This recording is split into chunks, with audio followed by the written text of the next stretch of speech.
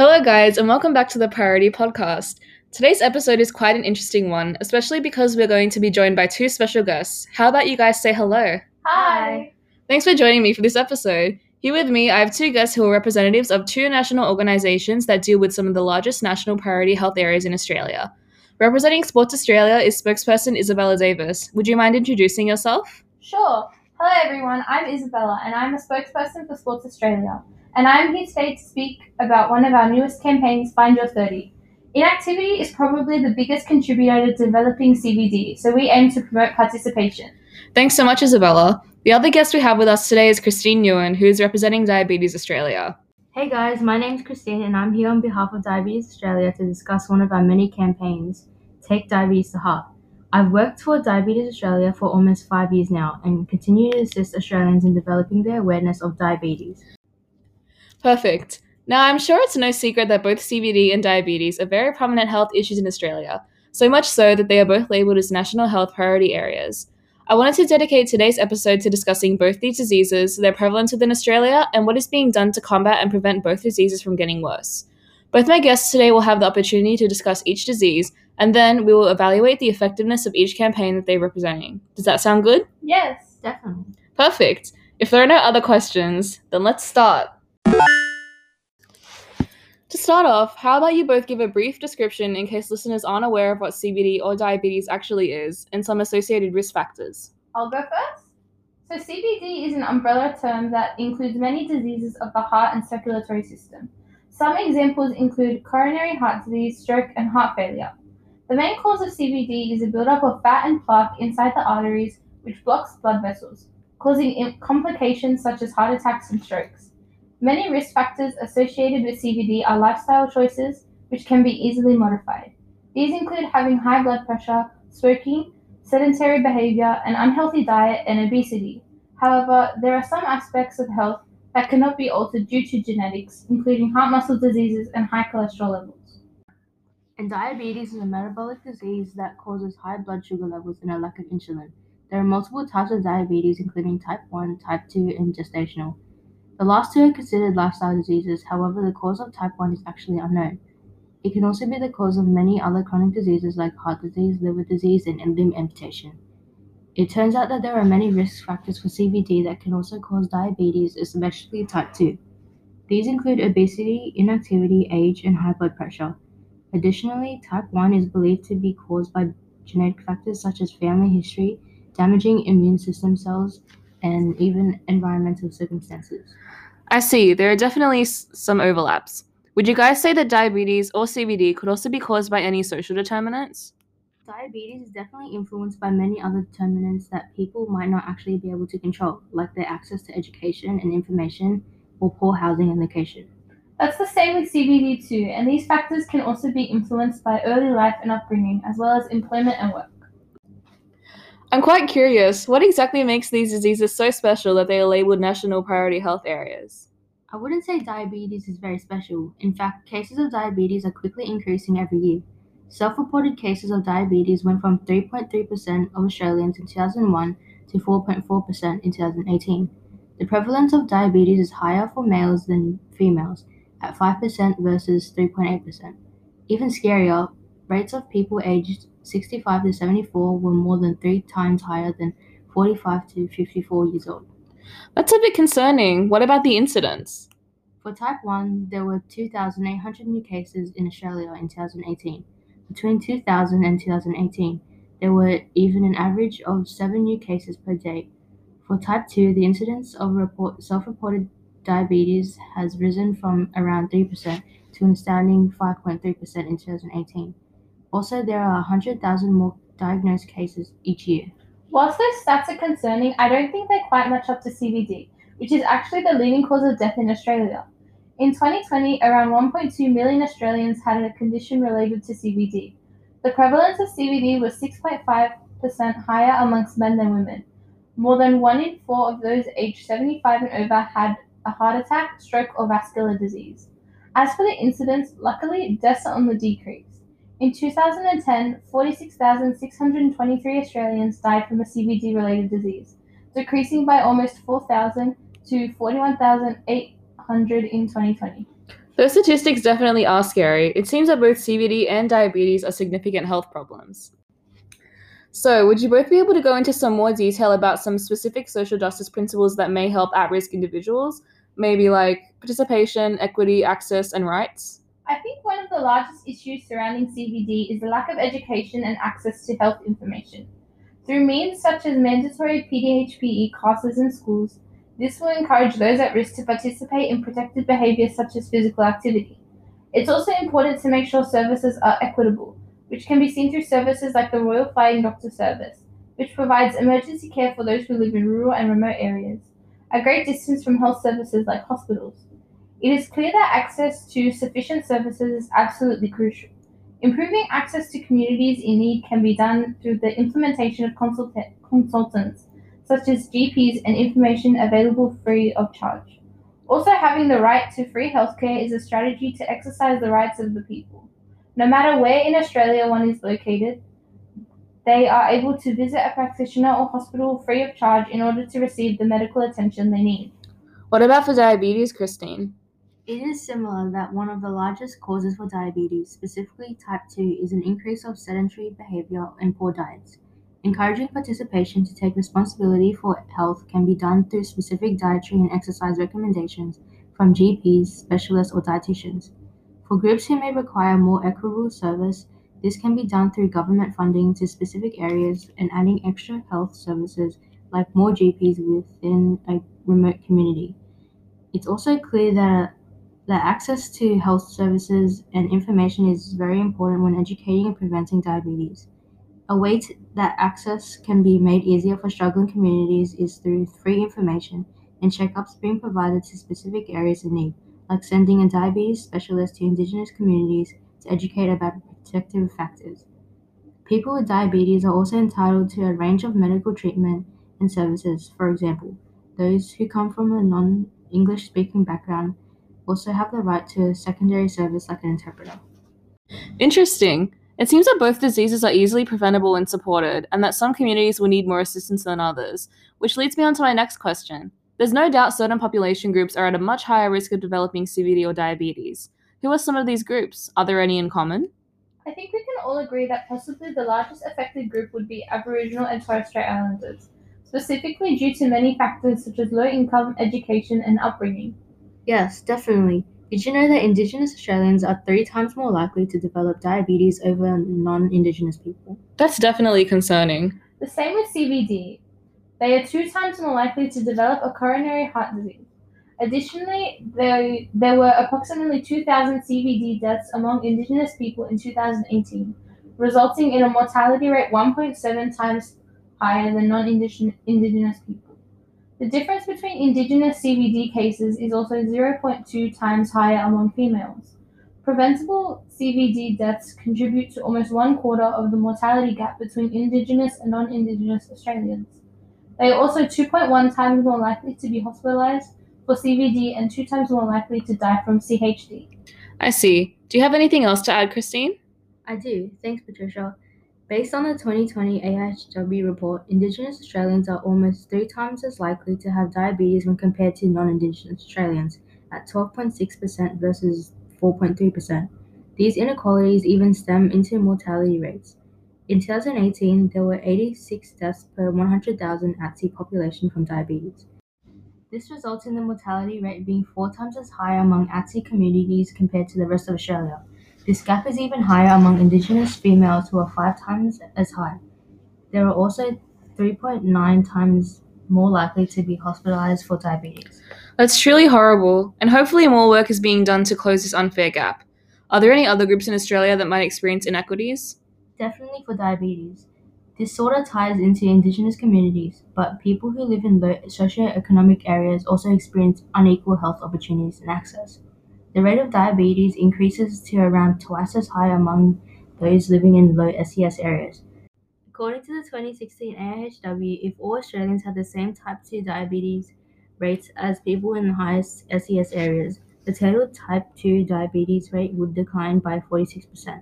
The diabetes mortality rate in 2016 was 2.18 times as high as those in higher SES areas. The disparity for females was greater, 2.39 times as high. Lower SES individuals are also 2 times more likely to be hospitalized for diabetes. Another thing in common, low SES areas also have much higher rates of CVD. Males living in low SES areas are 3% more likely to have a form of CVD, and for females, it is 1% more. These socioeconomic factors have evidently created health inequities in low SES communities. In general, the condition rate for low SES individuals is 1.5 times more higher than those in higher SES areas. The mortality rate is 20% higher for those in the lowest SES areas at 2,200 per 100,000 compared to 1,800 per 100,000. The CVD mortality rate for males in the lower SES areas was 1.52 times higher than males in the higher SES areas. The gap was slightly less for females at 1.33 times as high. They are also 1.3 times more likely to be hospitalized for CHD. I also have a question for Christine, as I was wondering. Are rural and remote communities considered priority for diabetes?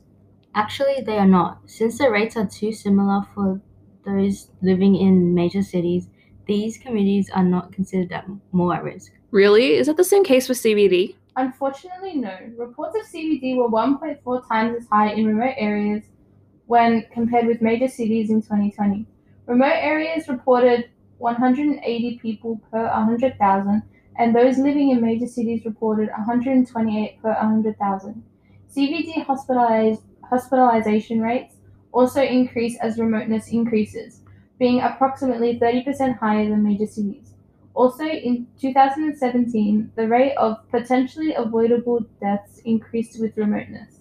Females who lived in remote areas were 3.3 times more likely to die from CVD than those in major cities, and males 2.3 times. Thanks for the insight, as it is extremely important to understand the struggles of other communities who may be less fortunate or not given the same access to health services as we are.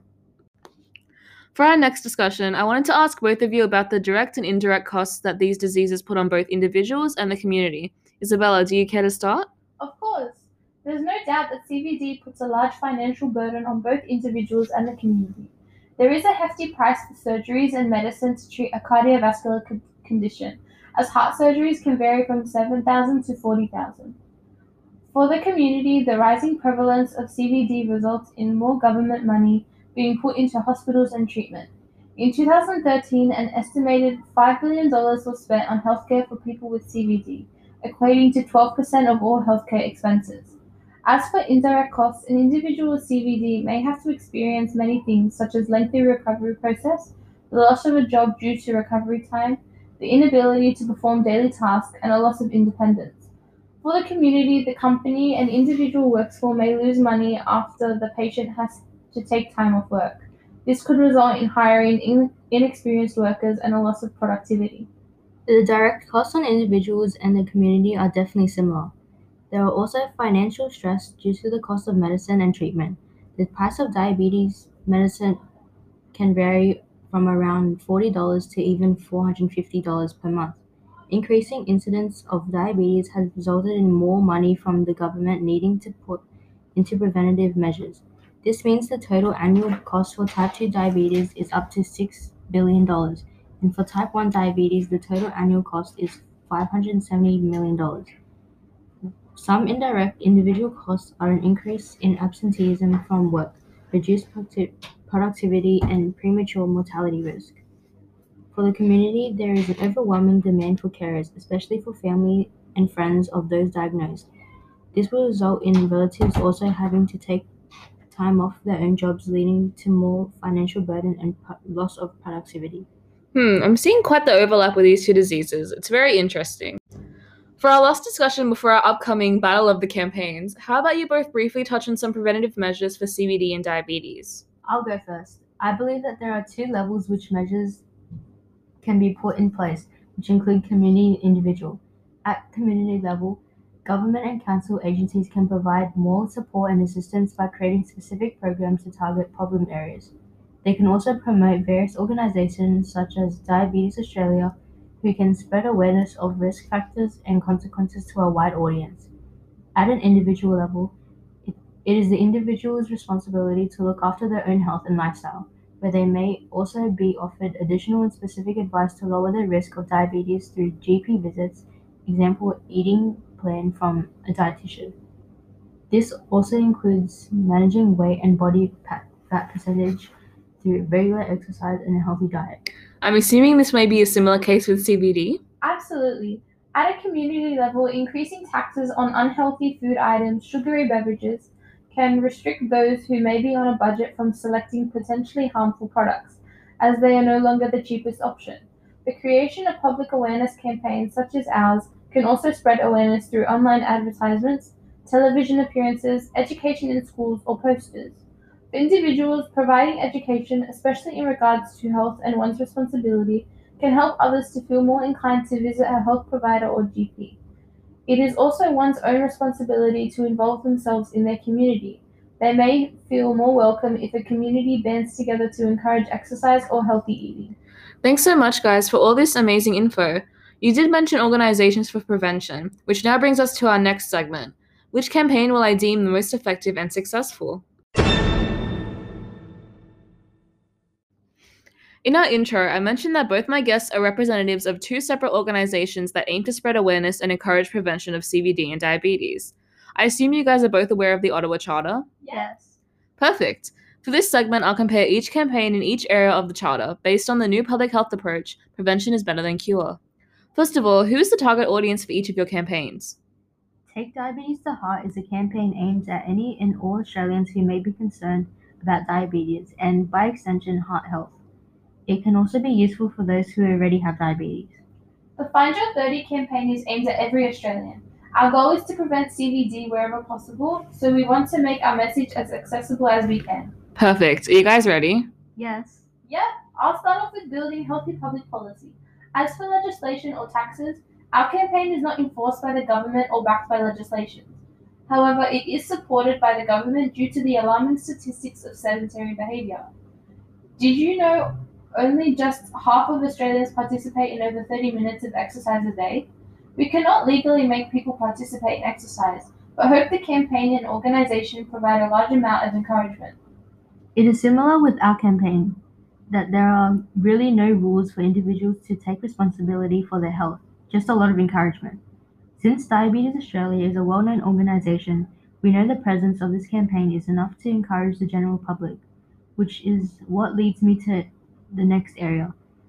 Take to Diabetes to Heart absolutely creates supportive environments for those who visit the website and are able to access its resources.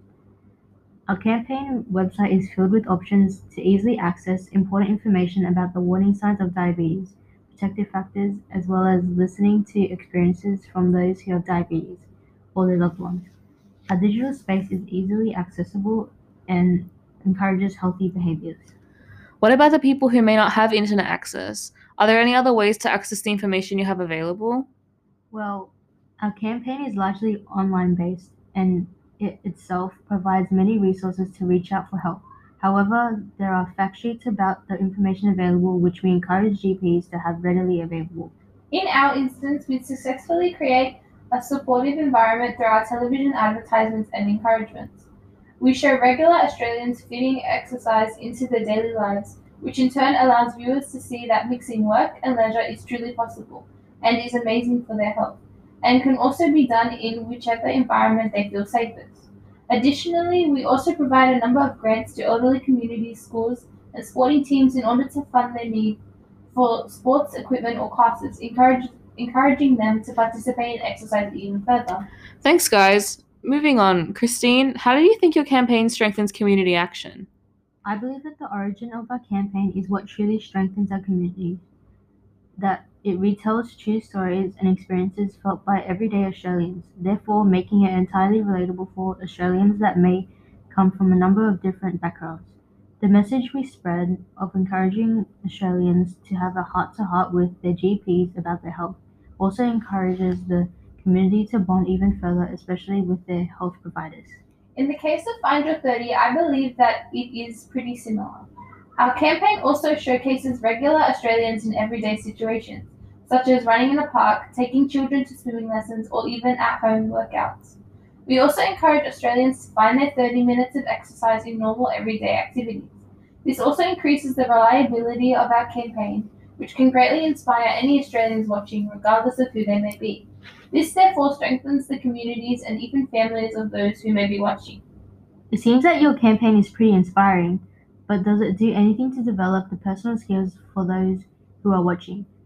For Take Diabetes to Heart, the resources we provide cover a wide range of specific topics that assist anyone who is searching for answers. For example, we provide ways to be successfully physically active, make healthy food choices, target high blood pressure and symptoms that will require a doctor's visit. Accessing all this information will easily increase the viewer's knowledge about the risk factors for diabetes and even CVD. Additionally, the Victorian government also ran group sessions that offered health coaching to accommodate to individuals' specific needs in diet and exercise. Along with our television advertisements about the requirements for effective exercise, our website also provides a lot of help for developing individual skills and ideas on how to find their own 30. Our website allows people to input and plan how they will get their 30 in, providing suggestions such as completing it at home, along with family or their own children. It also provides game ideas for children that adults or teachers can implement within schools, such as tag games, race ideas, and 6-week challenges. Wow, it seems both campaigns have some very interesting ways of educating the public. On to our last action area. Isabella, how does Find Your 30 reorient health services? In line with new public health approach, the whole aim of our campaign is to stop the development of CBD before it has even started. Only half of the nation meeting the bare minimum requirements for exercise is simply not right, and leaves a large number of the population at risk. In order to reorient our services, we have spread our message of early prevention on television, social media, and even occasionally in cinema advertisements. We hope that our message has resonated with Australians and they realize they are in charge of their own health and that finding your own 30 that works for you is the best way for prevention. As for Take Diabetes to Heart, our biggest way to reorient health services is providing easily accessible information while simultaneously putting a large stress on visiting a GP and having a serious talk about health to encourage prevention. Whilst also raising awareness of diabetes, we also aim to destroy any stigma that may exist about asking for help, particularly with males.